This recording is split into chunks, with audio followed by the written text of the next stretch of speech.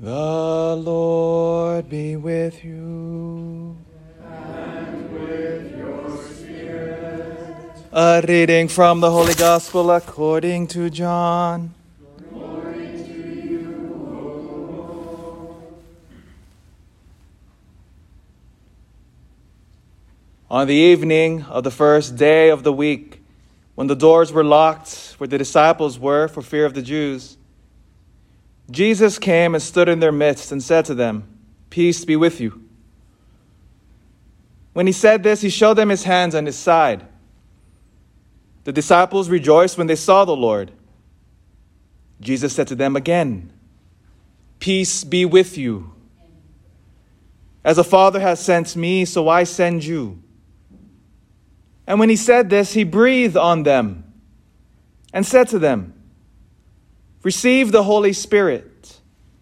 Whose sins you forgive are forgiven them, and whose sins you retain are retained."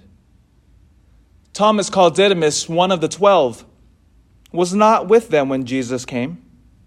So the other disciples said to him, "We have seen the Lord." But he said to them, "Unless I see the mark of the nails in his hands, and put my finger into the nail marks, and put my hand into his side, I will not believe." Now, a week later, his disciples were again inside, and Thomas was with them. Jesus came, although the doors were locked, and stood in their midst and said, "Peace be with you." Then he said to Thomas, "Put your finger here and see my hands, and bring your hand and put it into my side. And do not be unbelieving, but believe." Thomas answered and said to him, "My Lord and my God." Jesus said to him, "Have you come to believe because you have seen me? Blessed are those who have not seen and have believed." Now Jesus did many other signs in the presence of his disciples that are not written in this book. But these are written that you may come to believe that Jesus is the Christ, the Son of God, and that through this belief you may have life in his name. The Gospel of the Lord. Praise to you, Lord Jesus.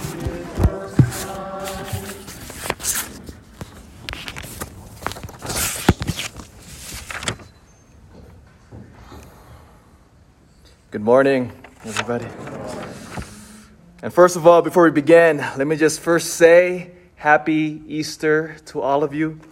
Remember, we can say Happy Easter all the way up into Pentecost, which is in the next couple of weeks. Because remember, as Catholics, and same thing at Easter time, or Christmas rather, Christmas and Easter is more than a day. I know our culture just has a day, and then boom, you throw out the decorations, and you get ready for Halloween for next, right? No, not for us Catholics. We stay in the season. And in fact, Easter is 50 days long. So say Happy Easter to everybody that you meet. Irritate them and let them realize that Easter is a beautiful season, not just a day.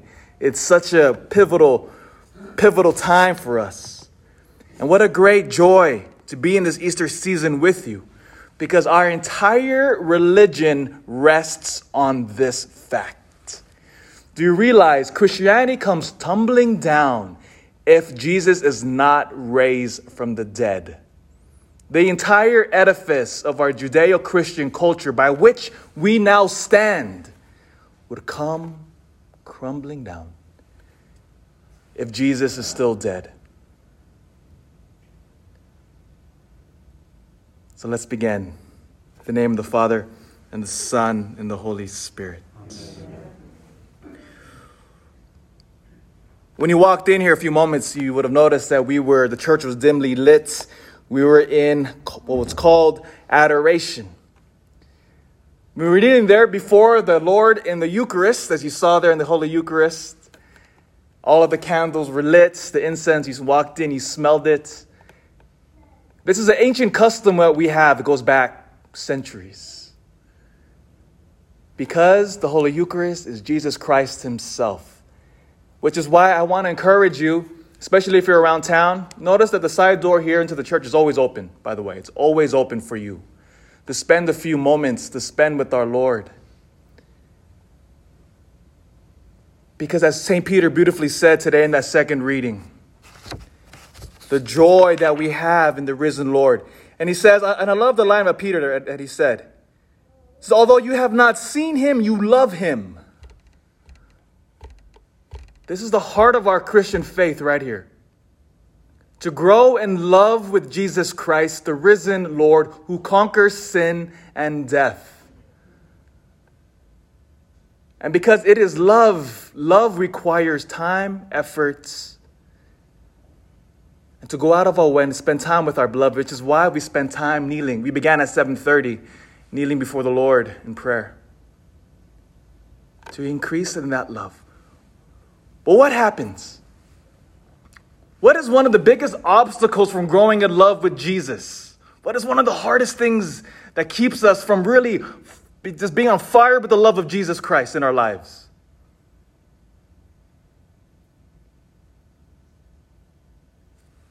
We'll get to that later. I'll leave you hanging. Something happens when you grow deeper in your faith. And many of the great spiritual writers testify to this, from St. John of the Cross, Teresa of Avila, St. Catherine of Siena, the great doctors, as we call them, of the church, who wrote powerfully about the spiritual life. And they'll notice a dynamic within the human heart. See, as we draw closer to Jesus, when we start taking our faith more seriously and we start pushing away all of the stuff, all of the garbage that gets in the way of him, and as we start growing in holiness, you'll notice something about yourself and myself. Paradoxically, the closer we become to Jesus, the farther we feel from him. I'll say it again. The closer we get to God in our lives, in an authentic, and I have to stress, authentic spiritual life, you start to recognize just how far away we actually are from him. If you were to ask Mother Teresa or St. John Paul II, again, two saints who lived the Christian faith to the extreme, if they were still alive, when we asked them, Mother Teresa, St. John Paul II, do you love Jesus Christ? You know what they would say?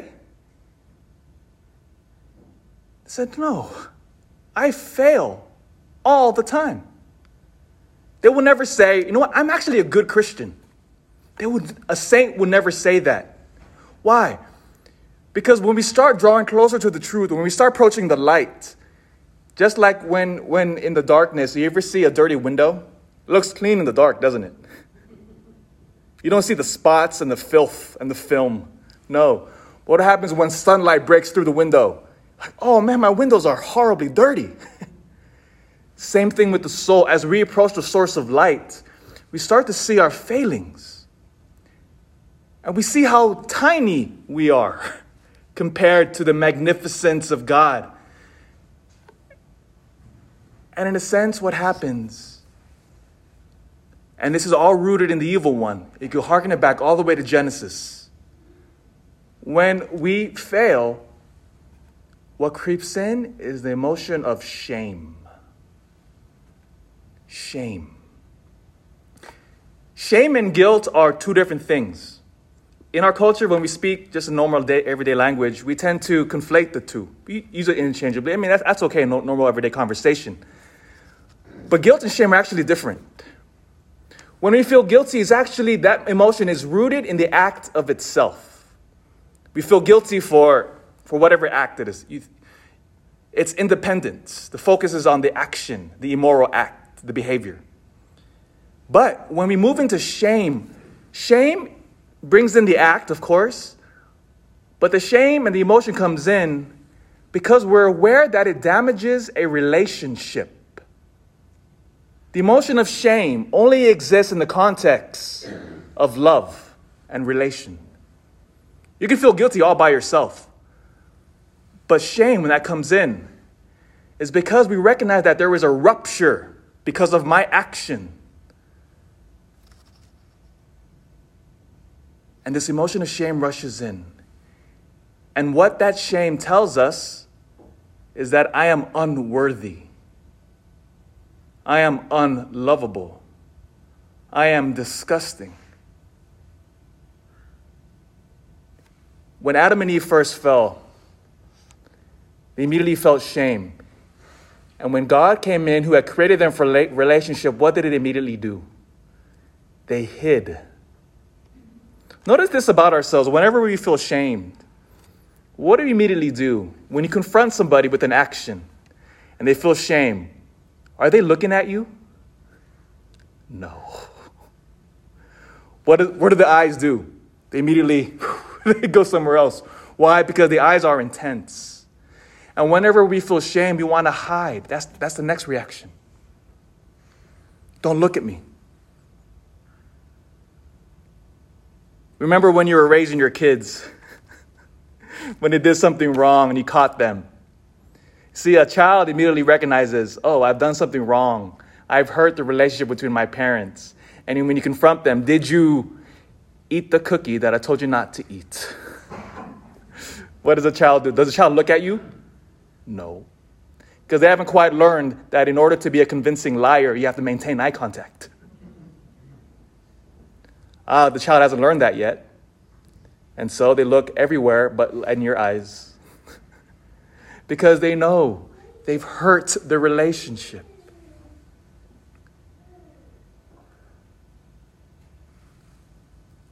When our Lord now appears in the gospel today in our powerful reading, this is, to give you the context, this is just a couple days after his death. He appears to the disciples. You see, the disciples at this point were cowering in fear and shame. Why?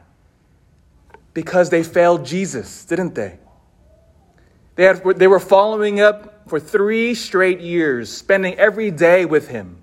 And then when they needed him most, when he was arrested, they abandoned him to be tortured and killed and hung on the cross. Because where were they on the cross? They were gone. And so they were utterly ashamed for what they did. They failed their friend, whom they said, oh, Jesus, I'll follow you all the way to the end. And then when it really mattered, when the rubber really hit the road, boom, they ran away as fast as they could. And so when Jesus now appears in the gospel, let me ask you. It said that they were in the room. Jesus burst through. Do you think at this moment, when they saw the risen Lord, do you think the disciples were looking at Jesus? No. No, they weren't looking at him. Because they knew they failed their friend. And that is why the beautiful consoling words, and he repeats this 3 times in the gospel. Knowing that they were ashamed, he says to them, peace be with you. And I bet you at that moment, the disciples looked up. Because our Lord had presented them his divine mercy. When Jesus now, as we heard in the creed, so after our Lord died on Good Friday at 3 p.m., his soul immediately went to Sheol. It was known as the abode of the dead. It was that place, we call it, again, this is where English is lacking, because we use the word hell for this place as well. But there's actually a distinction here. Because Sheol is the place where all of the souls went to prior to the death of Jesus Christ. Because remember, nobody could get into heaven because of original sin. Jesus Christ, through his death, now pays that ransom for our sins. And so the moment that he died, now he descends into Sheol. This is where Moses would have been, Abraham, Saint Joseph himself would have been here. Again, all of the souls prior to the coming of Jesus Christ was present here. And so our Lord now descends to Sheol. There would have been probably millions and millions of souls there. Our Lord would have come down now, marvelously brilliant. He would have radiated light just as he did, remember, at Mount Tabor. Because now our Lord was no longer hiding his divinity. Because at the time when he was alive on earth, the big question was whether or not he was God. Because he was hiding his divinity. But on 2 occasions, he showed his true self on Mount Tabor, one of them. And it said, if you recall from that powerful story, that our Lord shone He said his light was more brilliant than that of the sun. So our Lord would have descended to Sheol, to all those millions of souls waiting for him. I wonder, who do you think Jesus spoke to first in Sheol? That's a huge question. Who do you think he went to first? Because guess who also was there? Our father, Adam. Adam was there. Now let me ask you, when Jesus Christ descended to Sheol and he spoke to Adam to preach the gospel of the good news of Jesus Christ, do you think Adam was looking at Jesus? No. No. Because Adam immediately knew it was all his fault. He knew he had fallen. He knew that he had ruptured the relationship with God that he was created for. He knew that he had failed as a husband to Eve when he should have been defending the garden. He failed.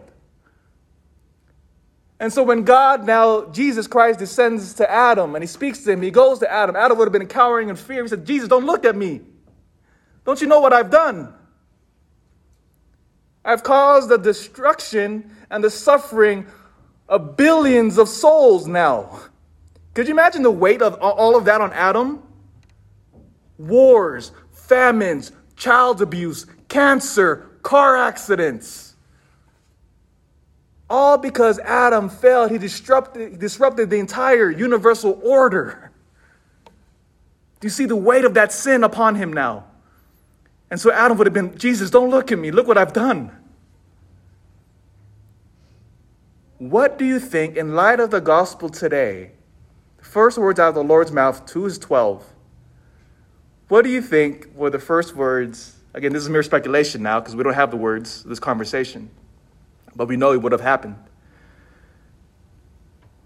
The first words, I bet, if we go off this gospel, out of the mouth of Jesus to Adam would have been, peace be with you.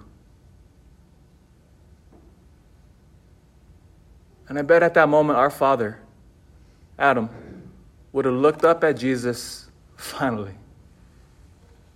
And the Lord would have showed him, just as he did here, the wounds of his hands. And he says, I give you my divine mercy now.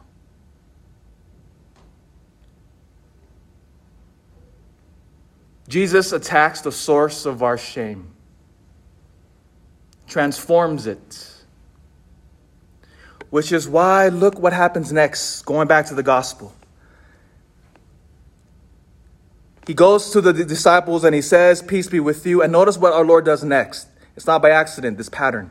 He said he breathes on them, hearkening back to the new creation, back to Genesis. He breathes on them, just like God had done originally to Adam, when he breathed his spirit into him, creating us. Now, that same language is applied here. Christ breathes unto the apostles. He says, receive the Holy Spirit. And then now notice the next gift that he gives the church in his resurrection. The first gift. Those whose sins you forgive are forgiven them. Those whose sins you retained are retained. The first gift that Jesus Christ gives his first priests is the powerful gift of what we now call confession.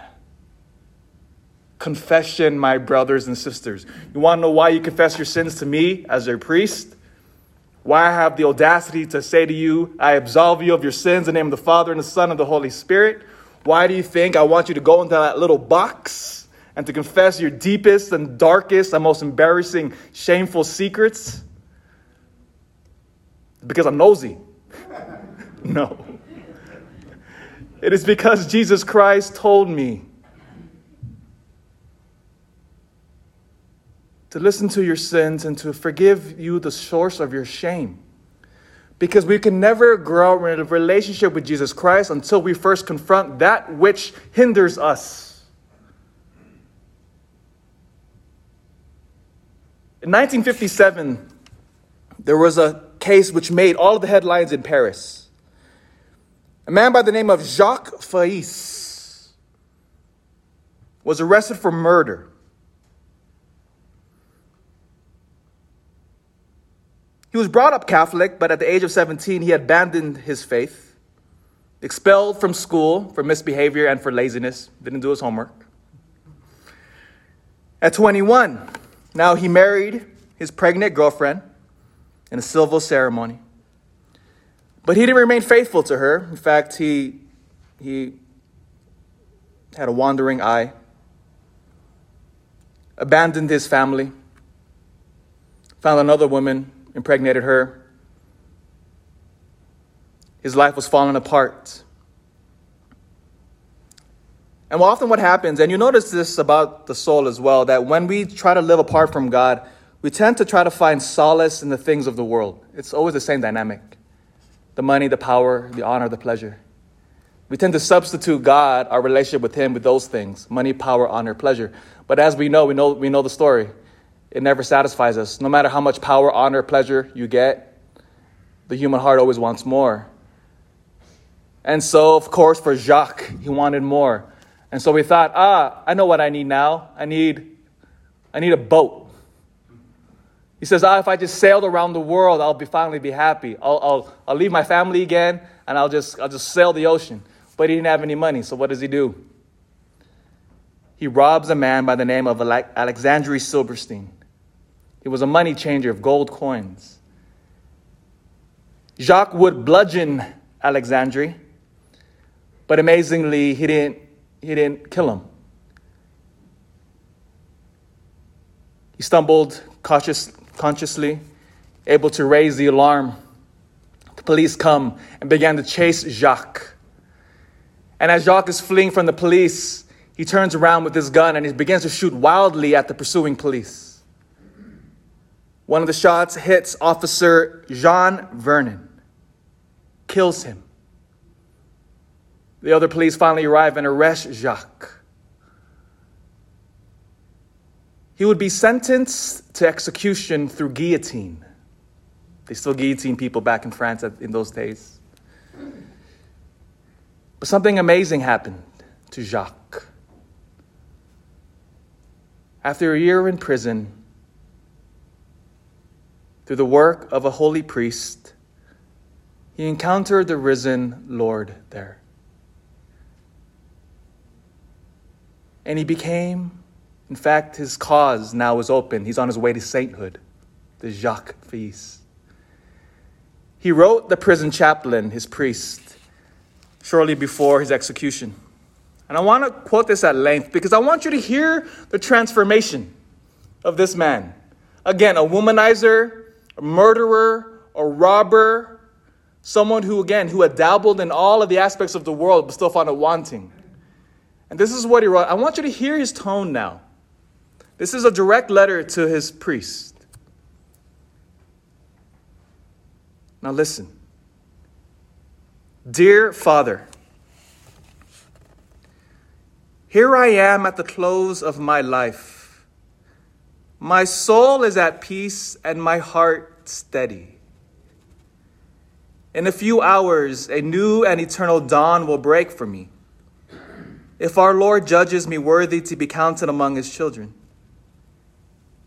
In these last moments, I could hardly help reviewing all the scenes of my past life in the radiance of the new life that is mine, as I stand on the threshold of life. They are not sad, because they have led to the love of Jesus, thus taking on a meaning I never suspected. Do you see what happened here? He was looking back on all of the events which used to cause him shame, all of his mistakes. But then now, all of a sudden, seen through the lens of God's divine mercy, that source of shame now became the springboard for his love for Jesus. No longer was he cowering in fear. No longer did he have to hide his eyes away from him, but he began to look at Jesus, and all of a sudden his life took on new meaning. And he continues, some are even happy. And I'm here thinking all those hours I spent at the foot of the improvised altar in the prison cell, or the time passed in reading the spiritual books your goodness knew how to choose for me. I owe you a heartfelt thanks, Father, for your perseverance, in my regard, for your kindness and the care you have always taken for my soul's welfare, nourishing it faithfully with its one need, our Lord Jesus Christ. I am trying to thank you at least in part here below, but although I may seem presumptuous in saying this, I cannot hide from you the fact that it is from heaven, whence all blessings flow, that I should like to be able to thank you. I shall carry your name to heaven with me, written in my heart. And when the Lord allows me to cast a glance down to earth, I shall gaze into a dark little cell where a priest is celebrating the greatest of all possible sacrifices, uniting himself each day to crucified love. And then I shall ask our Lord to cast a gracious glance on his faithful minister and fill him with blessings. Peace be with you, my Father. And may the eternal light soon shine upon you also. Until we meet again in God, your humble and grateful sheep, Jacques.